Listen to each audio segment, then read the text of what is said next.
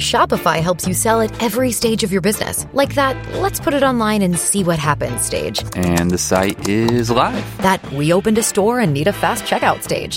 Thanks. You're all set. That count it up and ship it around the globe stage. This one's going to Thailand. And that, wait, did we just hit 1 million orders stage?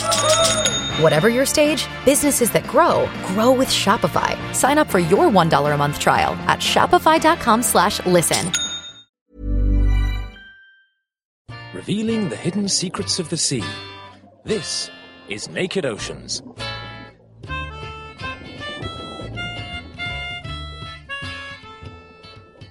Welcome to a special edition of Naked Oceans that celebrates the world's very first census of marine life. 10 years ago, a group of scientists set themselves the inconceivable task of uncovering the diversity, distribution and abundance of life in the oceans. From pole to pole, from between the tides to the darkest depths of the oceans. No mean feat.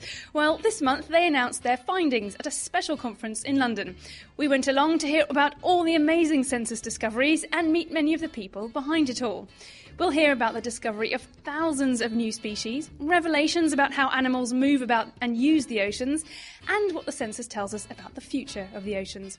Hello, I'm Helen Scales, and with me to help cheer on the census of marine life is Sarah Castor-Perry. Hi, Sarah. Hello! And the census isn't just about science. We'll be hearing about some of the artistic and musical inspirations that have emerged from this extraordinary survey of the oceans.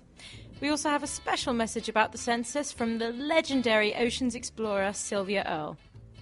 It's been said several times, and I'll say it again. This is a wonderful beginning. If you have any questions, do get in touch. You can tweet us at Naked Oceans or email us. The address is nakedoceans@thenakedscientist.com. Supported by the Save Our Seas Foundation, this is Naked Oceans, on the web at nakedscientist.com/oceans. This is Naked Oceans with Helen Scales and Sarah Castor-Perry. This month we're diving into the world's first ocean census. It's often said that we know more about the surface of the moon than we do about the oceans, but now an enormous 10-year project, the Census of Marine Life, has helped to change that. It involved over 2,700 people from over 600 institutions around the world who between them spent 9,000 days at sea. To announce the findings of the census and celebrate a decade of discoveries, a special conference was held at the Royal Institution in London. The day began with various key figures from the census giving their thoughts about the census and its many discoveries.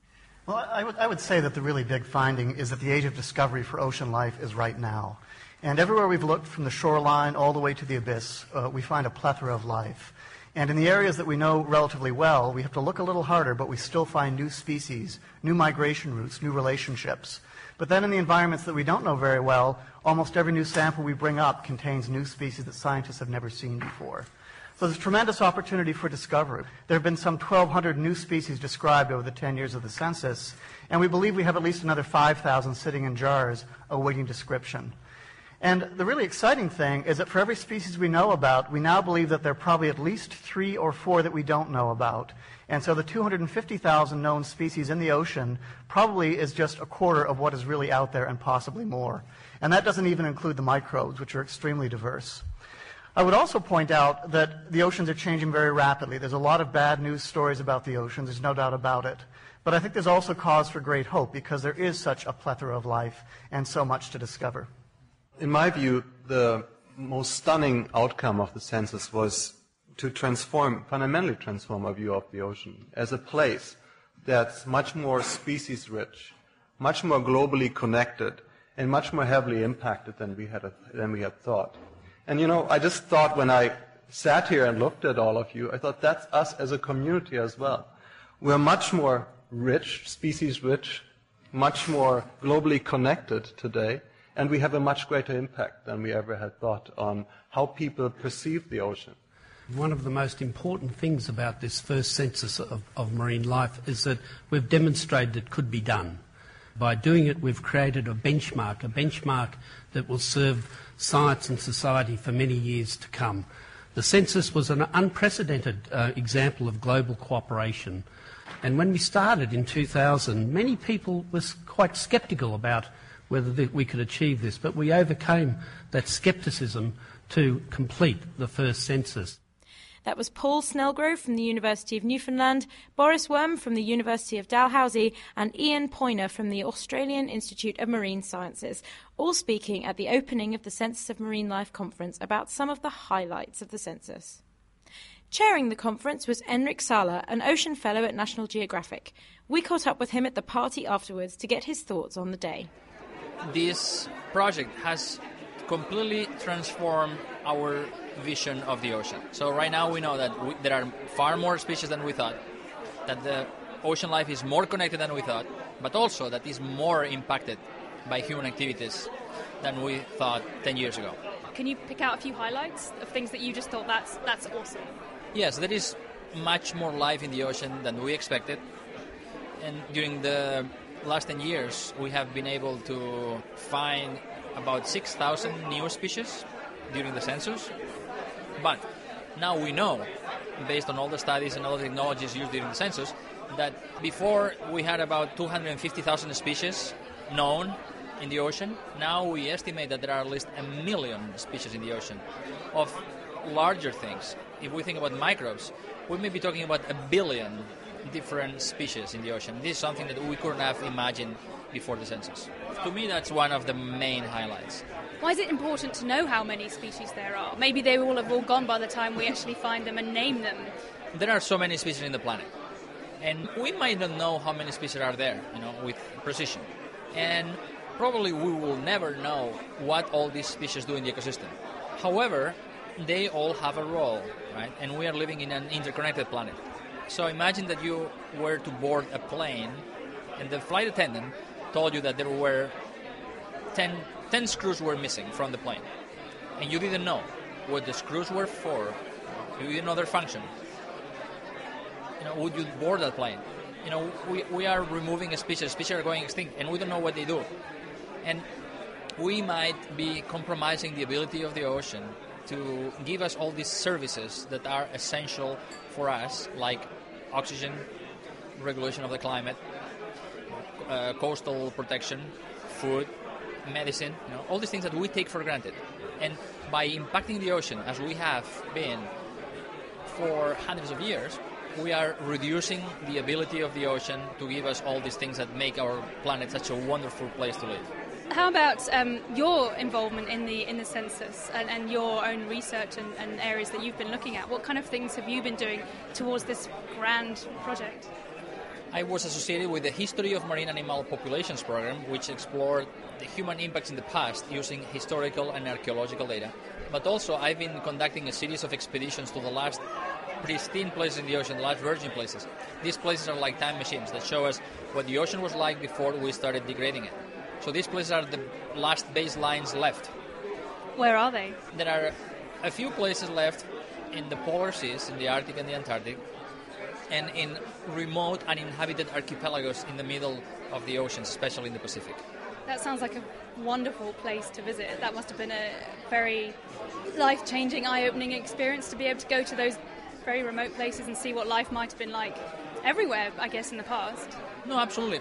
Going to these pristine places has been the best thing I've ever done in my career. And imagine that you are an alien and you come to Earth to study how cars work. And the first time you land in a junkyard, and you study one of these wrecks, a car wreck. It's all rusty. The engine doesn't work. The wheels are gone. But the battery still has some juice. So you push that button and the windscreen wipers move. So you may well conclude that the car is something that allows you to sit comfortably inside. And even when it rains, you can see the landscape because these things clear the windscreen. If you really want to know what the car does, you should go to a dealership and study a brand new car. Most of the ocean that has been studied in the last 50 years with scuba diving are like junkyards. We are studying wrecks, ecosystems that have been degraded, where essential parts are missing, where species are gone. These last pristine places are like the dealerships of the ocean, the places where we can read the instruction manual of how these ecosystems work. These places will allow us to understand the true magnitude of our impact in the ocean, but also to have a baseline for conservation, to decide what we want for the future.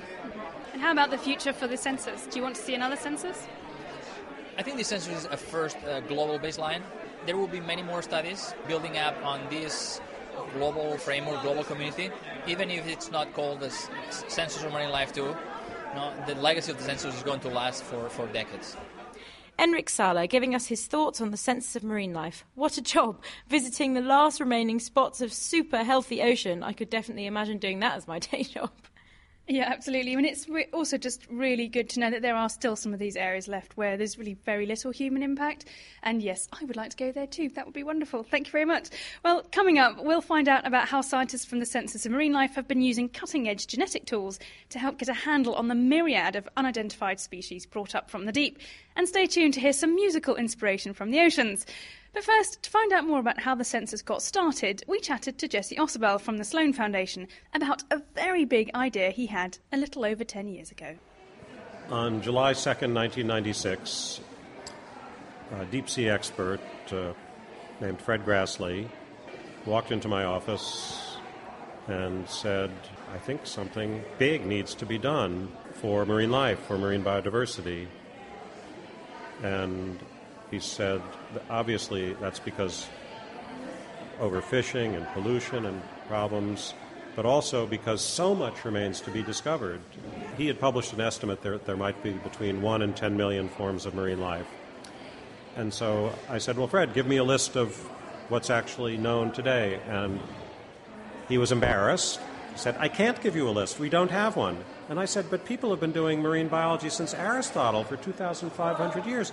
How can you not have a list? There must be a textbook with a list of all the forms of marine life. And he said, well, the sponge people have their lists, but they don't always agree with the corals people, and they don't talk to the anchovy people, and the anchovy people don't like the tuna people, and the tuna people don't like the shark people, because sharks sometimes attack tuna. So he said, there's a lot of information, but it's just not organized, and most of the ocean is unexplored. So we talked for about an hour and a half, and at the end of the hour and a half, we had the idea to have a big observational program in which we'd have hundreds of expeditions and really try to get better real information, observations.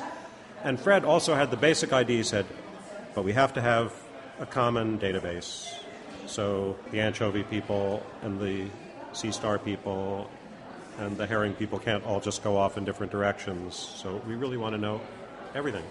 So we both thought the idea was wonderful, and we went off in separate directions and started talking to our colleagues about it. And most people said the idea is wonderful, and most people said the idea is crazy. Some of them said it's romantic. Some of them said it's impossible.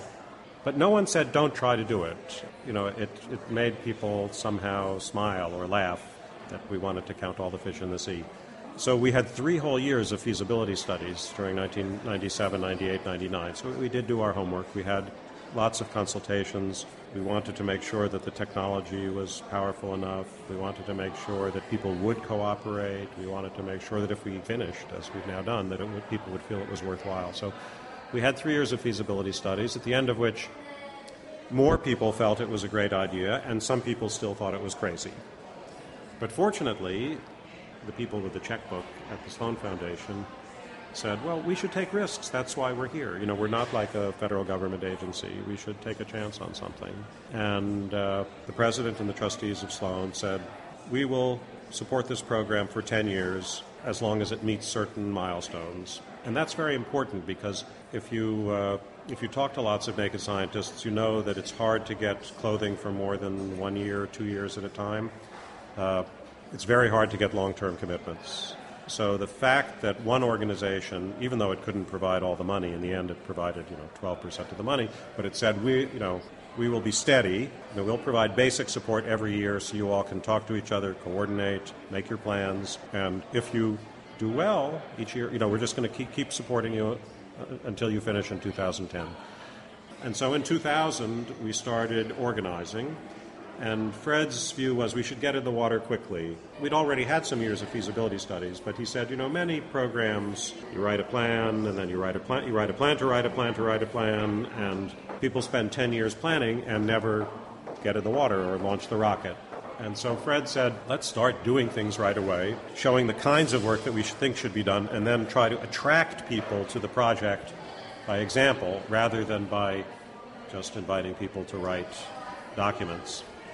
And so we started right away immediately in 2000, 2001 with some expeditions in which we tried to, again, show that we were interested not only in the squid, but but we were interested in what lived on the bottom, and we were interested in seabirds and all of the different forms of marine life. And people became enthusiastic. In the end, almost everyone participated, even though, we never went out and dragged people in, but it was a kind of voluntary Noah's Ark. So the abyssal plains people and the seamounts people and the reefs people, they just kind of started to come to us and say, well, we want to be part of this. And it grew, and by 2004, 2005, we basically had all the different habitats and the different species represented.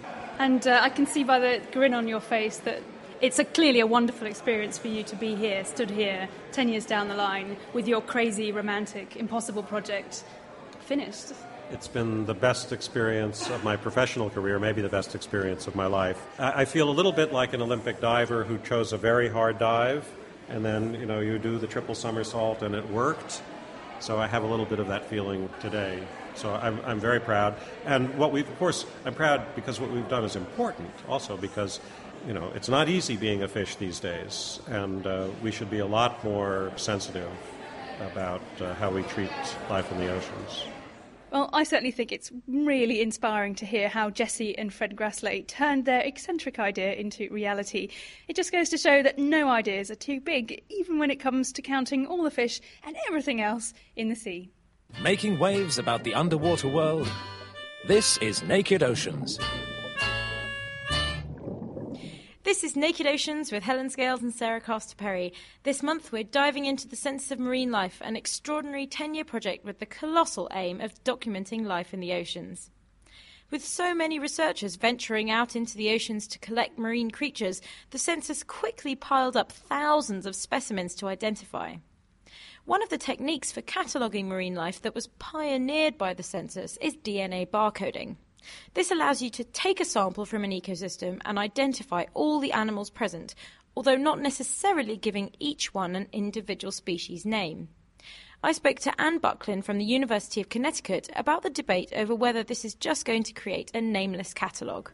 We would love to name everything in the ocean, and we have a team of taxonomists in every project who are expert taxonomists whose whole job is to name species. And we found, hundreds of new species.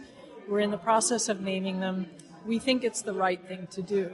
The problem is that naming species with formal taxonomic descriptions is a very slow process. And so many of us feel that, unfortunately, we just don't have that time.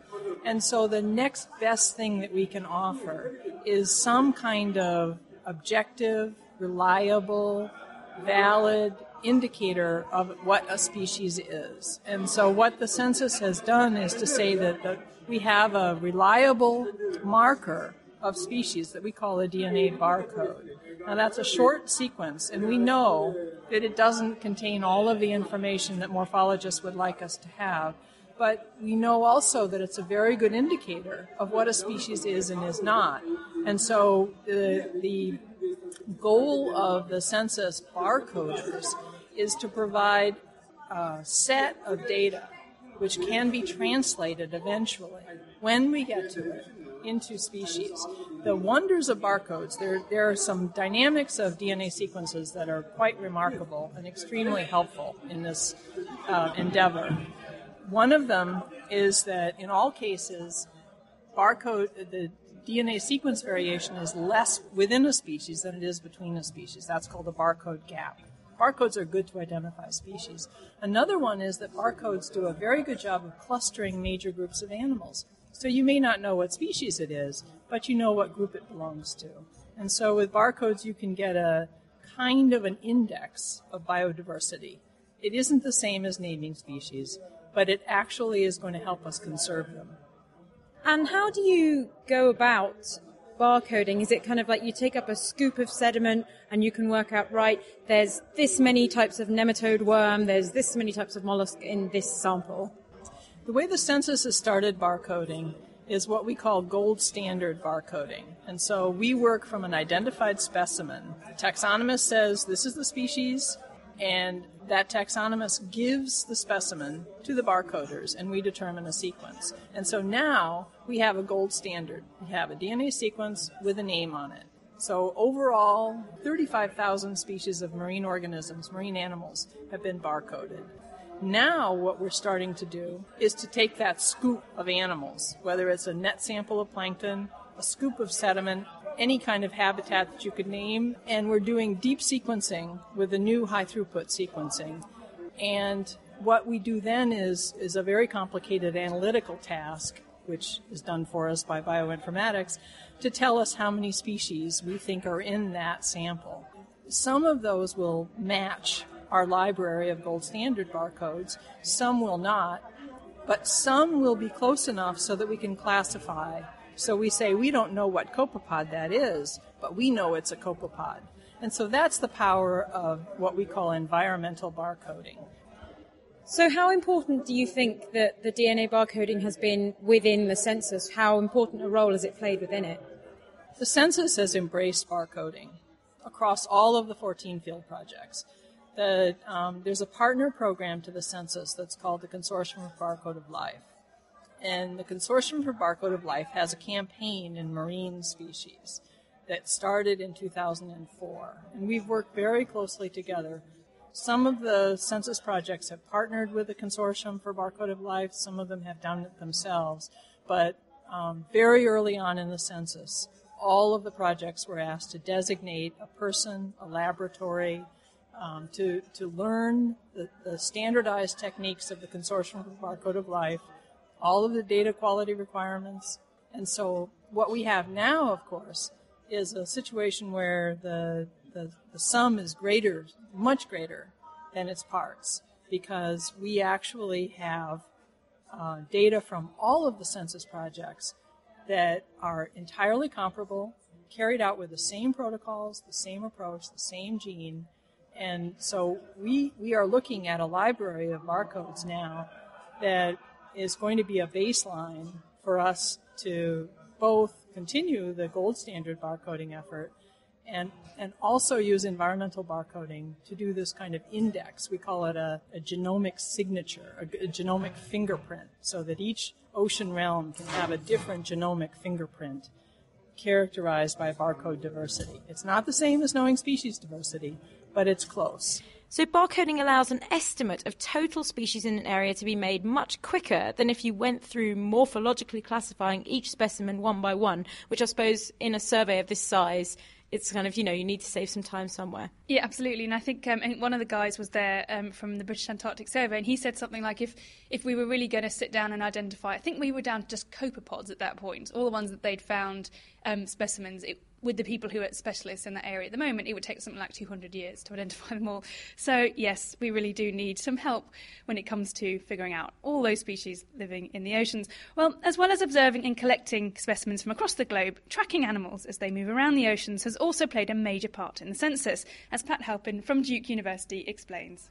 Tracking is incredibly important because we're trying to find where the animals actually use the habitat. So if you just went to someone's house, but you didn't ask them where they went during the day, you would just know their address. And what we're trying to find out is where do the animals actually go? And some of the animals in the oceans traverse the entire ocean.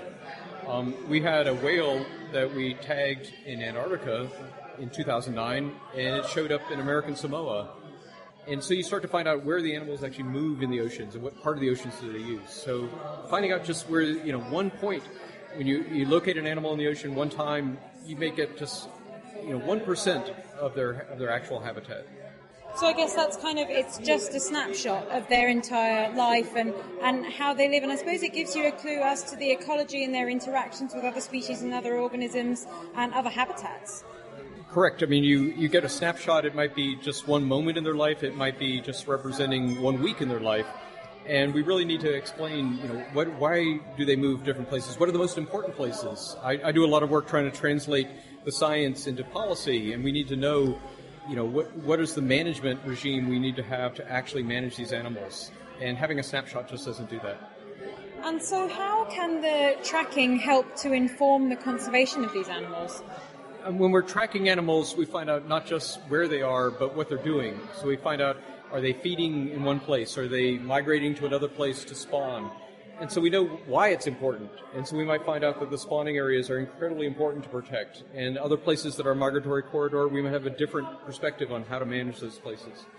So I guess it's a little bit like having the corridors between various areas of biodiversity, like in a rainforest. So you have two areas that are protected, but you need a corridor between them that's also protected in order for the species to migrate between them. Otherwise, you're going to end up with isolated populations and endanger those species. Exactly. What we need to be able to do is define why they're using different habitats and then explain the corridors and connections between them. We actually use a lot of network analysis to be able to understand what's the connections. Exactly the same kind of analysis people use for social networks, for transportation networks, to try to find out what are the important connections. So it's the exact same thing with marine species. So using both satellite and acoustic tracking showed that ocean ecosystems are much more interconnected than we previously thought. I mean, it was interesting what Pat was saying about how if you just look at species in one place, you don't necessarily get a complete view of their ecology and how they behave and where they go and everything. So tracking it's been a really important part of the survey. Well, of course, the census isn't just interesting from a zoological and ecological perspective. It could also be an important tool to raise awareness of the plight of the oceans and inform policymakers. Here's Christina Jurdy. Bringing the high seas, the oceans, into the living room of the public will help to stir some concern about what is the state of the ocean these days, and if that concern can be translated to our policymakers, that's in their capitals, in our hometowns, then we would start to see some action. We need more protected areas, we need tighter restrictions on fishing, we need new levels of accountability, responsibility. As we say, we have more power to go out and do new things in the marine environment. We also need sort of that accompanying parental restraint that tells us we don't do everything that we can do, but we do need, as they were saying, the car with the seatbelts before we go out to sea. That was Christina Jurdy, a maritime lawyer turned conservation advisor at the IUCN. That's the International Union for the Conservation of Nature. So there you go, all you lawyers out there, there is room for you to also embrace the oceans. Well, we did track down one lawyer amongst all the scientists at the Census of Marine Life, but the project also brought together artists and musicians who share a love of the oceans. Here's Census co-founder Jesse Ossipel again. This is another funny thing that happened. About 3 years ago, we were having a meeting in California, 2 years ago, I guess, in the Monterey Bay area, and an acoustician who'd been a research assistant for me, but who now works in Berkeley, California, he'd worked for me in New York, said, I have some friends who are musicians, but they love marine life. Is it all right if they come down to the meeting in Monterey? So I said, sure, bring them along. Well, they turned out to be musicians from the Grateful Dead music scene, and they loved all the fish that they met. And so one of them, a woman named Marianne Camilleri, said, could I write a song about this? And I said, well, of course you can write a song about it. So she wrote a wonderful song, which has now been recorded at the Grateful Dead recording studios with lead keyboard part by Jerry Harrison from the band The Talking Heads. You're a bit young, so you may only be into, Belle and Sebastian or newer people, but it would have been fine to get Radiohead or Green Day too. But anyway, I'm older, so I thought having Talking Heads and Grateful Dead is just great. So we have this wonderful song, music video, really good song, Look to the Sea, which will be released also for free. You don't even have to pay in America 99 cents for the MP3. And artists donated pennants and made sculptures and paintings, and all this stuff just kind of happened. And I think it's because marine life is beautiful. I think beauty was the attractor. Take me out to sea. I wanna go deep as we can be. We've been looking up to stars and now the time's come to look to the sea.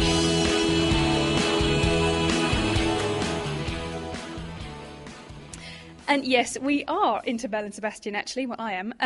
But I'm actually quite glad it wasn't Radiohead who did the song, because I think that might have been a bit too gloomy. But I have to say, I absolutely agree with Jesse. It is all about the beauty of the oceans. That was Look to the Sea, a song composed and sung by Mary Ann Camilleri, especially for the Census of Marine Life. Now, you can go and download that song absolutely for free, and there's a wonderful animated video that goes along with it. So check out the links on our website. That's thenakedscientist.com/oceans. You're listening to Naked Oceans with Helen Scales and Sarah Costa Perry. In a moment, we'll be hearing from ocean explorer supremo Sylvia Earle with her thoughts on the census, and we'll find out which marine expert we tracked down to choose our Critter of the Month. Now, as well as documenting life in the oceans today, the Census of Marine Life also looked into the past. We chatted with Paul Holm from Trinity College Dublin to find out more about how researchers have been winding back the clock to work out what the oceans used to be like and how this can help us look to the future. 10 years ago, my colleagues said to me, writing the history of the oceans, you can't do that because there's no sources. Historians don't do fish. What we now know is that actually we've got plenty of evidence for how much we've taken out of the oceans, what kind of footprint that has left. We also know a bit about how that impacted the development of human society. So it's learning more about our relationships with the oceans, and I think that's exciting because very little work has been done in that field. And you're looking into the past. How do you do that? And how far into the past are we now able to look when it comes to the oceans and fisheries and so on? Well, you need to look into all sorts of sources. It can be, well, obviously written records. As a historian, I would go to port books, I would go to skipper's log books, I would go to monastic records. You can go to archaeological evidence. You can look at the trash heaps, as the Americans would say, or the kitchen middens. Look at old fish bones. You can look at sediment layers in the ocean bed. And some of the most imaginative uses of records was the use of restaurant menus. The New York City Library had one possibly slightly insane collector who had been collected restaurant menus and had built up this fantastic series of 100 years of restaurant menus, which provides a fantastic record of what people used to eat and how we've been eating down the food web. 100 years ago, abalone would be on the menu, whereas today that would be an endangered species. One of the exciting things about this is that actually when you use that kind of evidence, you also use evidence that people will be able to relate to very easily. When I talk to fishing communities, very often they will flatly deny that they had any footprint in the oceans. They will say, well, the fishes are doing all right. But if I tell them, actually, if I look into your grandparents' logbooks, they were catching fish which would be 3 times as long as the cod that you are landing today, that seems to be an indication of some change, and they will actually have to say, yeah, that's pretty bad news. So it sounds like during the census, you unleashed this new wave of ways of looking into the past. You say people thought, well, how can you do that? And now all these different creative and imaginative approaches. And that's really quite new, isn't it? That you've now kind of unleashed this almost a whole new field of research, really. Yeah, and the exciting thing is that because so few people have been looking at this in the past, there's lots to discover. I think one of the most amazing things is the discovery by James Barrett and his group in Cambridge of the so-called fish horizon. We now know that around 1050, 1100 fishermen all around the North Sea in England, Scotland, Holland, Belgium, Denmark were going much further out into the open sea and catching fish at depths of 200-300 meters, bringing back gadoids of all sorts, so cod, ling, that sort of species, and marketing the fish fairly deep inland. That's new. It really reveals that there was a tremendous change in the diet of ordinary people. It explains a lot about the impact that we humans have had on the open ocean, because everywhere we look, the first thing you do is take out the big fish, the big marine mammals or the big fish. And of course, when we look at the cod bone of way back then, these were humongous.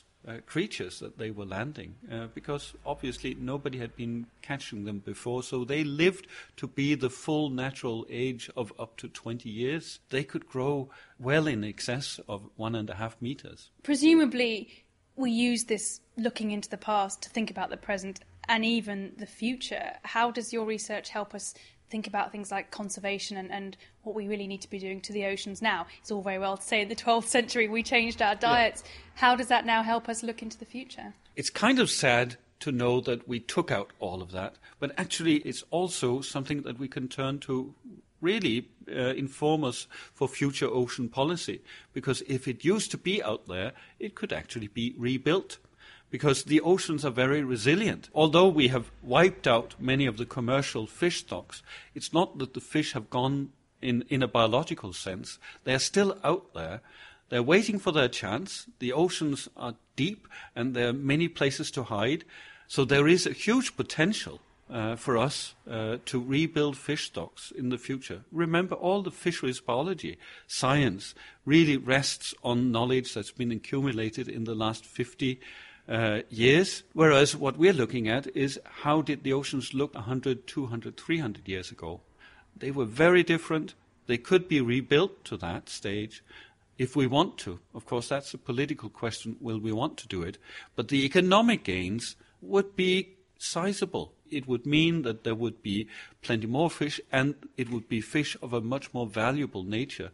Because, of course, if you have fish that is allowed to grow to longer scales, you actually have much more attractive fisheries. And you will also have much more resilient fisheries, because it makes no sense now that we are killing off cod at the age of less than 3 years of age. That's just before they spawn for the first time. It would make more sense to wait at least till they're 8 or 10 years, have spawned a few times, and actually we know that the eggs of cod that has spawned a few times is actually much more likely to survive from all the hazards that confront a little fish egg. So lots of gains to be made, and we can learn that from history, that the oceans will actually provide that future for us if we want to. It's not doom and gloom, it's actually tremendous potential. That was Paul Holm telling us about how kitchen scraps and skippers' logbooks are building a detailed picture of oceans past and how they can help direct us into the future. I think one of the really exciting things that emerged from the census is all the new ways of looking at the oceans. I mean, the research has been so imaginative and pushing out those boundaries, showing that we can learn so much by thinking creatively and how we observe and measure life in the oceans and the way that humans have impacted them as well. Yeah, absolutely. And I think for me, I have to say, one of my highlights of the day was the chance to meet one of my heroes. Sylvia Earle is undoubtedly a pioneer of ocean exploration. She's clocked an amazing 7,000 hours underwater. I think she holds amazing records for the deepest diving woman to go in all these crazy submersible vessels and stuff. And at the age of 75, she's still going strong, still scuba diving, and she's heading up all sorts of campaigns to protect the oceans. So we caught up with Sylvia and asked her what she thought about the census of marine life. It's been said several times, and I'll say it again. This is a wonderful beginning. 10 years is a long time, and it has set the stage for whatever follows.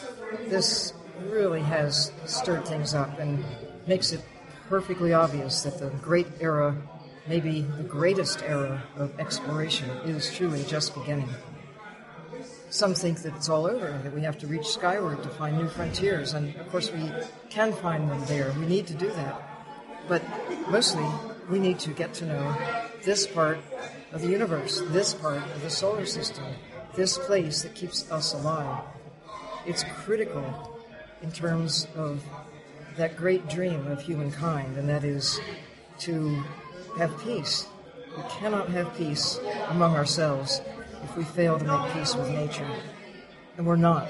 Right now, we're not. We're cutting forests that have been growing for thousands of years. We're mining the ocean of its wildlife that has been developing for hundreds of millions of years. And I can forgive it only on the basis that people just don't know. They don't know. And yet, we have the power of knowing, and the Census of Marine Life has gone a long way toward putting things in perspective.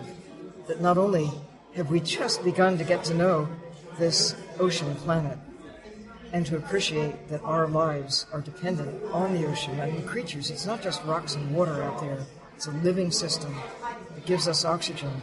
It grabs the carbon out of the atmosphere. It drives the food webs, drives not just the carbon cycle and the oxygen cycle, but the water cycle. It's where 97% of the water on the planet is. And without the ocean, no rain, no water, no life.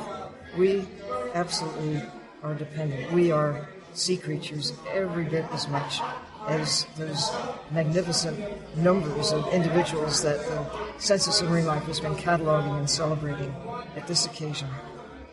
Wonderful stuff. Well, that was veteran ocean explorer Sylvia Earle sharing her thoughts on the census and the future for the oceans. Because obviously the big question that emerges from this amazing ocean census is, well, what will happen in the future? Here's what some of the other speakers at the census conference had to say on that. I think one of the key things we've done in the census is to identify some of the key unknowns. And perhaps equally as importantly, Nancy Knowlton, my colleague, used the analogy of flashlights in a dark house. So we have flashlights now where we've looked around a lot of the house and we know where many things are, but we haven't really turned on the lights yet. But with these technologies, we really have the capacity to move forward on that ground. And again, we know what some of the key gaps are, and so we can move forward. But I would say that many of us need to catch our breath, and so we need to digest what we have and then plan how to move forward, because there is still lots of discovery ahead. How will the future look like? It will be different. It will be different from what we have collectively documented and detailed in the first census of marine life. This will be a baseline against which rapid future change will be measured. There's two scenarios that I would like to contrast. One is a world or a place in which the intensity of fishing, the spread of habitat destruction, and the velocity of climate change is increasing the rate of biodiversity loss that we're already observing today. Where this will happen, we will see a reduction in biodiversity along with a reduction in the services this biodiversity provides, such as our food supply, water quality, and other economic opportunities in the oceans that we still have to discover.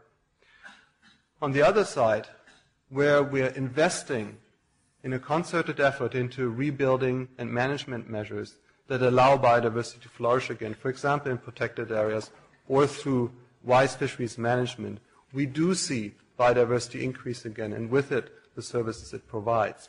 So this is not a scientist's pipe dream. This is actually something we have already documented happening as far back as 100 years ago, but also today at an increasing pace. We're trying to take care of what is left and rebuild what we have lost. I define myself as an angry optimist. No, if I were optimistic, I couldn't do what I do. And there are bright spots there that we can replicate. There are marine protected areas that we set aside where marine life comes back, and then the fish reproduce and replenish nearby areas, helping fisheries, bringing dollars to the local economy through tourism. Most of the species are still there. Some are in very low numbers, but they are still there, so we still have a chance. That was Paul Snellgrove, Boris Worm and Enrique Sala sharing their thoughts on the future of the oceans and the census of marine life. And it's also been announced that later in the year at another marine conference in Scotland, researchers will be looking into the possibilities for a second census of marine life. So we'll be keeping out an eye for that and watch this space to see what happens next. Well, that would be really exciting because I guess all they focused on in this particular census was the animals, so there's always the potential for all the plant life as well. And, I mean, there's still so much more to discover, so definitely a second census of marine life would be a good thing. Well, with so much talk of ocean biodiversity, how could we resist tracking down an expert to choose our Critter of the Month? So, with champagne glass in hand at the census party, we cornered Carl Gustaf Lundin, head of the Global Marine Programme at the IUCN, and put him on the spot, asking him if he was a marine critter, what would he be and why? So my name is Carl Gustaf Lundin. I work for the International Union for the Conservation of Nature. And if I were a marine species, I would be a sea urchin. I think the sea urchins drew my attention when I was a really young boy, and I helped my father to collect samples in various oceans around the world. He was doing genetic research, and as you might know, sea urchins go through these larval stages, which are quite dramatic. At one point, for example, they looked like Eiffel Towers. So I found this fascinating as a boy, and I helped him to grow them in an aquarium, and it was one of these things where, I always felt akin to the ocean very early on. I guess it was also my first big marine event as a professional was in Monaco. I was sent there, and with Princess Stephanie, we were eating these sea urchin spreads, and I was like, okay, well, I could relate to sea urchins. So there you are. Carl Gustaf Lunden there, telling us about his devotion to sea urchins from childhood through to eating them with Princess Stephanie of Monaco. Not bad. Check out our website to find out what other critters our marine experts have chosen. That's thenakedscientist.com/oceans. Well, sadly, after so much census fun, that's all we've got time for this month on Naked Oceans. A huge thank you to everyone at the Census of Marine Life, especially Jessie Osbel, Enrique Sala, Anne Bucklin, Pat Halpin, Paul Holm, Christina Jurdy, Paul Snellgrove, Boris Worm, Ian Poyner, Carl Gustaf Lunden, and, of course, Sylvia Earle. Tune in next time for more news, chat and hot issues from the oceans. In the meantime, you can keep in touch with us on Twitter. We're at Naked Oceans, or drop us an email. The address is nakedoceans@thenakedscientist.com. You'll find more info on this month's show and all the others at thenakedscientist.com/oceans. Thanks for listening. We'll leave you with a few more words on the world's first ocean census from Sylvia Earle. How much of the ocean has so far been seen? 5% or less? See what I mean? With the state of the ocean now in decline, our future too is right on the line. To the past, to the future, to all who chimed in, a new census of marine life should now begin.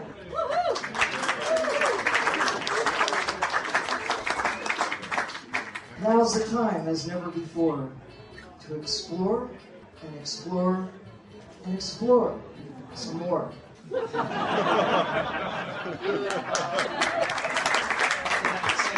Thank you. And to the Census of Marine Life.